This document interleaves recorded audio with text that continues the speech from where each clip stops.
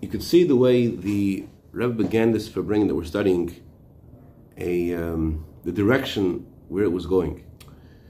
The Rebbe began with looking at the first verse of the giving of the Torah, and how this verse is translated by Maimonides to mean you should believe in God and believe that God created the world.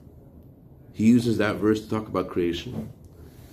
And the simple translation of the verse is, I am Lord your God, took you out of Egypt. And we were asking about the seeming dichotomy between these opinions. And what we discovered is like this, that there's three dimensions. There is godliness within creation, the simple translation of the verse, which is about the miracles that God used to take us out of Egypt, how God transcends creation, how God's light is infinite. And then there is God's essence, who is beyond being finite and beyond being infinite. And therefore, because He's beyond both, therefore, when things are in the presence of Hashem, presence of God's essence, so the borders between the finite and the infinite melt, and they're able to assimilate together. So this helped us understand the Rambam. The Rambam talks about the mitzvah of believing in Hashem. Then he says, and if it will enter your mind, or rather, if you'll rise upon your knowledge and you'll consider Him not to exist, says Maimonides, no other creature could exist. So we're wondering about that language of the Rambam. If you'll rise in knowledge and consider Hashem not to exist, why is it considered rising in knowledge? And how is the Torah commanding us to read this? It sounds like an heretical thought. Well, why is it a commandment of the Torah? And the answer is, there is the energy of Hashem in creation. And that's logical. There has to be a source for the world. There has to be, nothing creates itself. But if you'll rise in knowledge, you'll realize that Hashem is not only the animating force in creation, but in the language of the Rebbe Rashab, the main thing of godliness, the main thing of Hashem, is not that He creates worlds. Hashem creating a world, the language of the Rebbe Rashab, the main thing of Hashem is not that the world is created from Him. That's not His main thing. He's beyond creation. So you'll realize He's not in the same realm as the rest of existence. He realizes He's infinite. And in that light of Hashem, which is infinite, there's nothing of existence in that infinite light of Hashem. It's beyond existence. But that's just two realms. Then there is the essence of Hashem. And because of the essence of Hashem, it's possible for these two energies to converge. And there's no real separation between them. Oh, Shalom Aleichem V'Yisrael. What a great gift that we had to have your presence. So on a daily level, on a personal level, what does it mean, the convergence of these two ideas? On a daily level, that means, forget the daily level. We learned that's the idea of the Ten Commandments. On the one hand, there's thunder, there's lightning. On the other hand, what is given to us in these thunder and lightning? What's given to us in the thunder and lightning is Hashem is saying, just behave. And we're wondering, why do you need to have all the thunder and lightning? What's the majesty of this moment? Hashem could ask us anything. All of a sudden, behave, don't kill, don't steal, don't commit adultery. All the things that He commands everyone else to do. It doesn't seem to be something uniquely Jewish, unique to the giving of the Torah. Why is He lowering the bar and asking us to do all these simple things? And the answer is that the whole point of giving the Torah is to bring a revelation of godliness in the physical world. Because a mitzvah comes from the essence of Hashem, therefore it's possible for a mitzvah to draw down the infinite light of Hashem, how Hashem is Einim Motzei, how Hashem's light is not in the realm of existence, and to bring that down into the physical reality. And that's something that we have to think about when we study Torah. Although we're studying Torah ourselves, and we're studying Torah, as human beings, regular, just saying the words of Torah, we have to feel the majesty of the moment, that Hashem is talking to us. That in this simple act of saying the words of Torah, God Himself is revealing Himself to us as if we're at Mount Sinai receiving the Torah. And then they're added, and so too the rest of the day, you have to know and recognize and feel in your daily life how in those things in your daily life, there is something which is beyond those physical things. To feel the infinite light of Hashem in those physical things. Okay, and this is especially something we have to pay attention to on Parshas Yisro, which is read once a year, and it brings energy for the whole year. Now we're going to continue in the second half of this Farbrengen, where we spoke about how this is connected to the anniversary of the passing of his wife, Rebbetzin Chaim Mushka. Now we can understand the reason why, together with this great revelation of Mount Sinai, and a revelation that happened to every single Jew, we're given the power to elevate the most lowest things in the world. We're given the ability to elevate our own animal soul. As it says in Torah Or, that the Torah is called power and something that breaks things. The Torah is called Oz, strength, power, and Toshim means that it can break things. Which one is it? Is it something empowering or something that that destroys? And the answer is it reveals godliness to the neshama, it makes the neshama stronger, and it takes away the home court advantage, if you will, of the animal soul.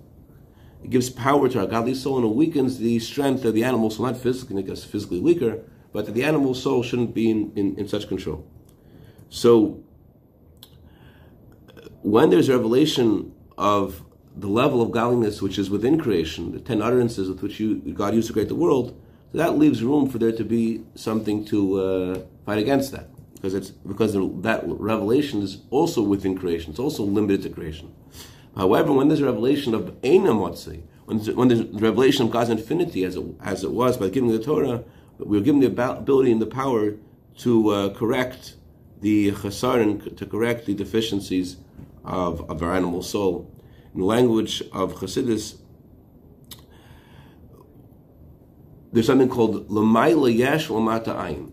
Our perspective is this world is the yesh, this world is the reality, and what happens above this world is not really existing. It's not. We know it exists, but from our perspective, it's like it's not relevant. It's ayin. It's nothingness. Not that it doesn't exist, but it's insignificant.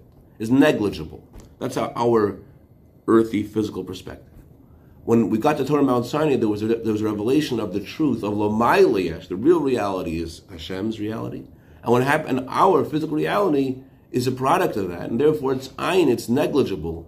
It's irrelevant in comparison to the truth of Hashem's reality. So when there's a revelation of Hashem's truth in this world, this gives us the power to elevate the physical world. So that revelation, Mount Sinai, and continuing on through the study of Torah, allows us to unseat the animal soul and to elevate the physical world. So that's the theme of the first two commandments of the Torah, believing in God. Believing in God is about how Hashem is creator, how Hashem's energy is within creation. And the second commandment, you shall not have other gods, that corresponds to how Hashem is beyond creation. How Hashem, our relationship to how Hashem is not understood to us. So the negative definition of godliness, how Hashem is beyond creation. Hashem is infinite. Do not. So believe is the godliness within creation. Do not have other gods. That's highlighting the revelation of godliness which is beyond creation. This is connected also with the section of Rambam that was being studied then when they gave this Farbrengen in 1990.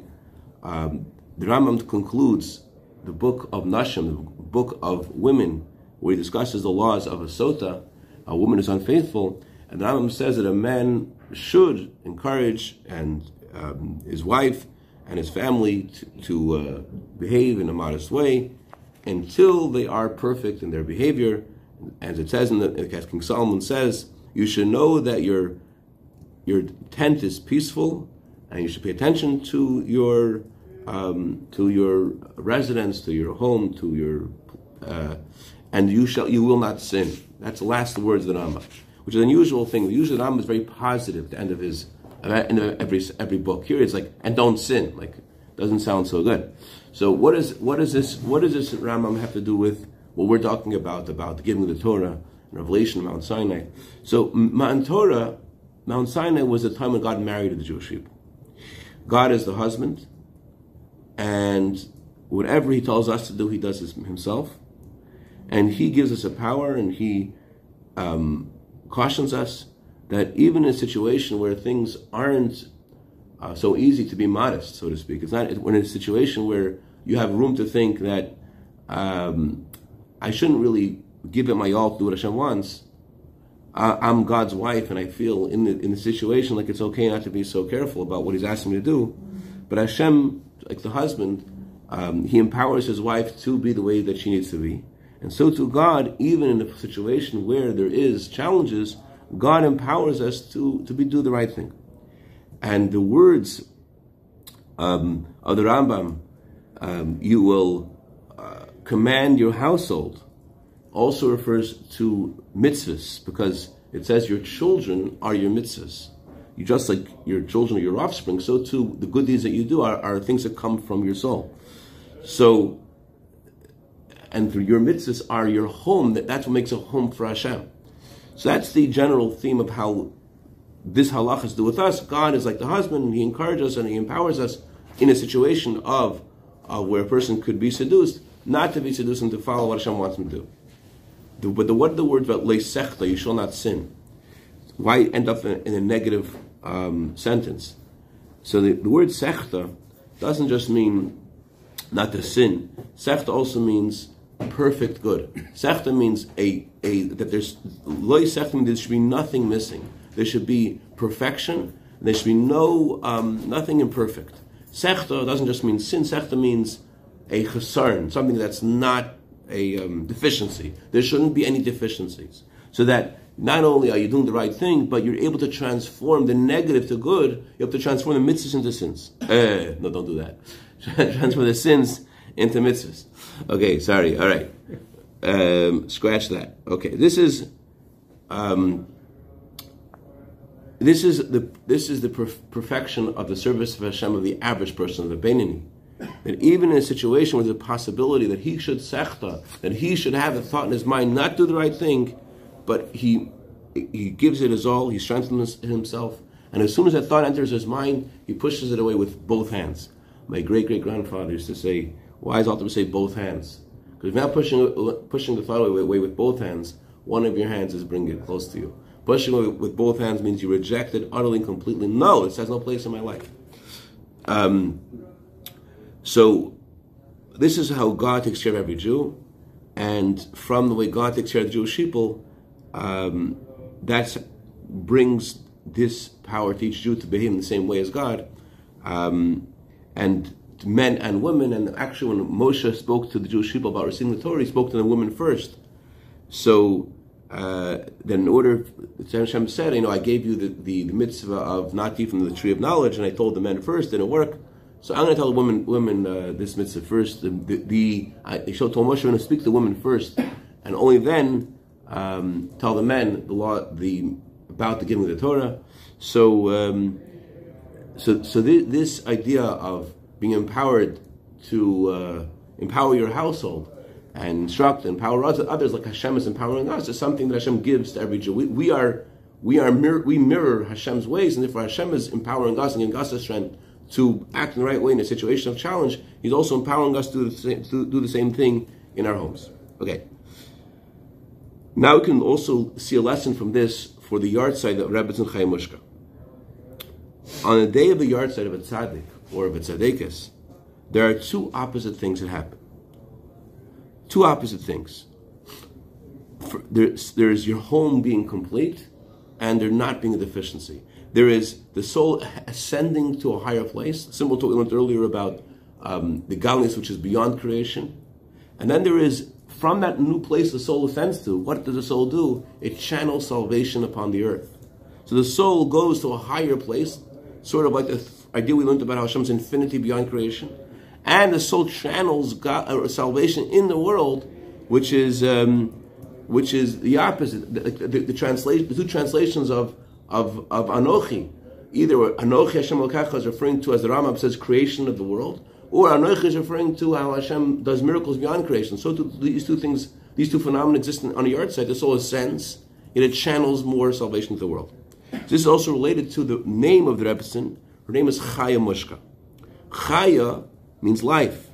Life comes from the source of life, from God's essence, and is drawn down in the life of the soul into not just life of the soul, which is a part of Hashem, but in our actual life, as is hinted to by the last letter of her name, Chaya.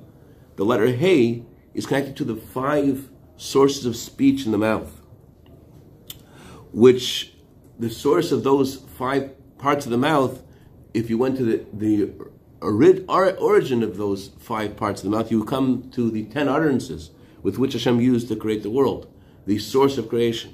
So Chaya means life, and life as it is in a simple sense, and the extra Hey indicates the source of life. How just like Hashem used words to create the world, so those words are the source of life. So Chaya, we have the Rebbetzin's second name, Mushka, which is not a Hebrew word. It's not a language of Yiddish, is not considered a holy tongue, Lashon Kodesh. Yiddish is a language which is not holy, and yet it was elevated by many by the Jewish people using this language. They elevated this language. We find many tzaddikim who have two names: the first name in Hebrew and the second name in Yiddish. And through their second name, specifically the end of their name, there's a higher elevation. That from Laz is an acronym for the words Lashon Amzu, what this country speaks. From Lashon Amzu, from the language that the country speaks, there is a transformation that the Jewish people tell the praise of Hashem. They're using the language of the country, and yet in their discussions in that country, they are praising Hashem. It's similar to the Sapphire. Dr. Preston's very into Sapphire because the new F-35s the radar is used for the radar cones of the planes.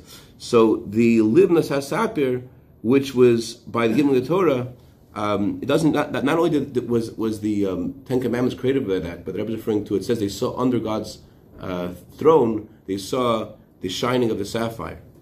When they saw the chariot of Hashem, they saw the sapphire. So the word sapphire in Hebrew is related to the word brick. The difference in a brick and a stone is that a brick is man-made. So the idea of a brick in our context is that a Jew is able to transform man-made. The idea of the second name of it, Rebbetzin Chaya Mushka, her name, which is not a holy name. It's a name which is coming from a language that the people speak, that the Gentiles speak. That represents a transformation of the unholy to the holy. In a similar way, that as giving the Torah, we have the sapphire, which is the same language as the word brick. They transform something which is made by human beings, not a stone which is made by God, but the human beings transform the physical world and make it holy. And especially her name Mushka also means fragrance. The neshama enjoys a fragrance, and it says the highest power or faculty of the soul is pleasure. So the neshama itself has